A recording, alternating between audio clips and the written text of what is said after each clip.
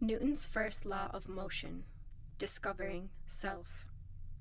An object at rest stays in rest, and an object in motion stays in motion, with the same speed and in the same direction unless acted upon by an unbalanced force.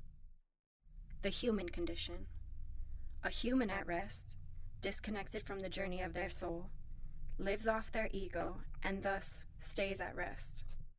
A human in motion, on the journey of discovering their soul versus living off their ego, remains in motion with the same speed and in the same direction unless acted upon by an unbalanced force.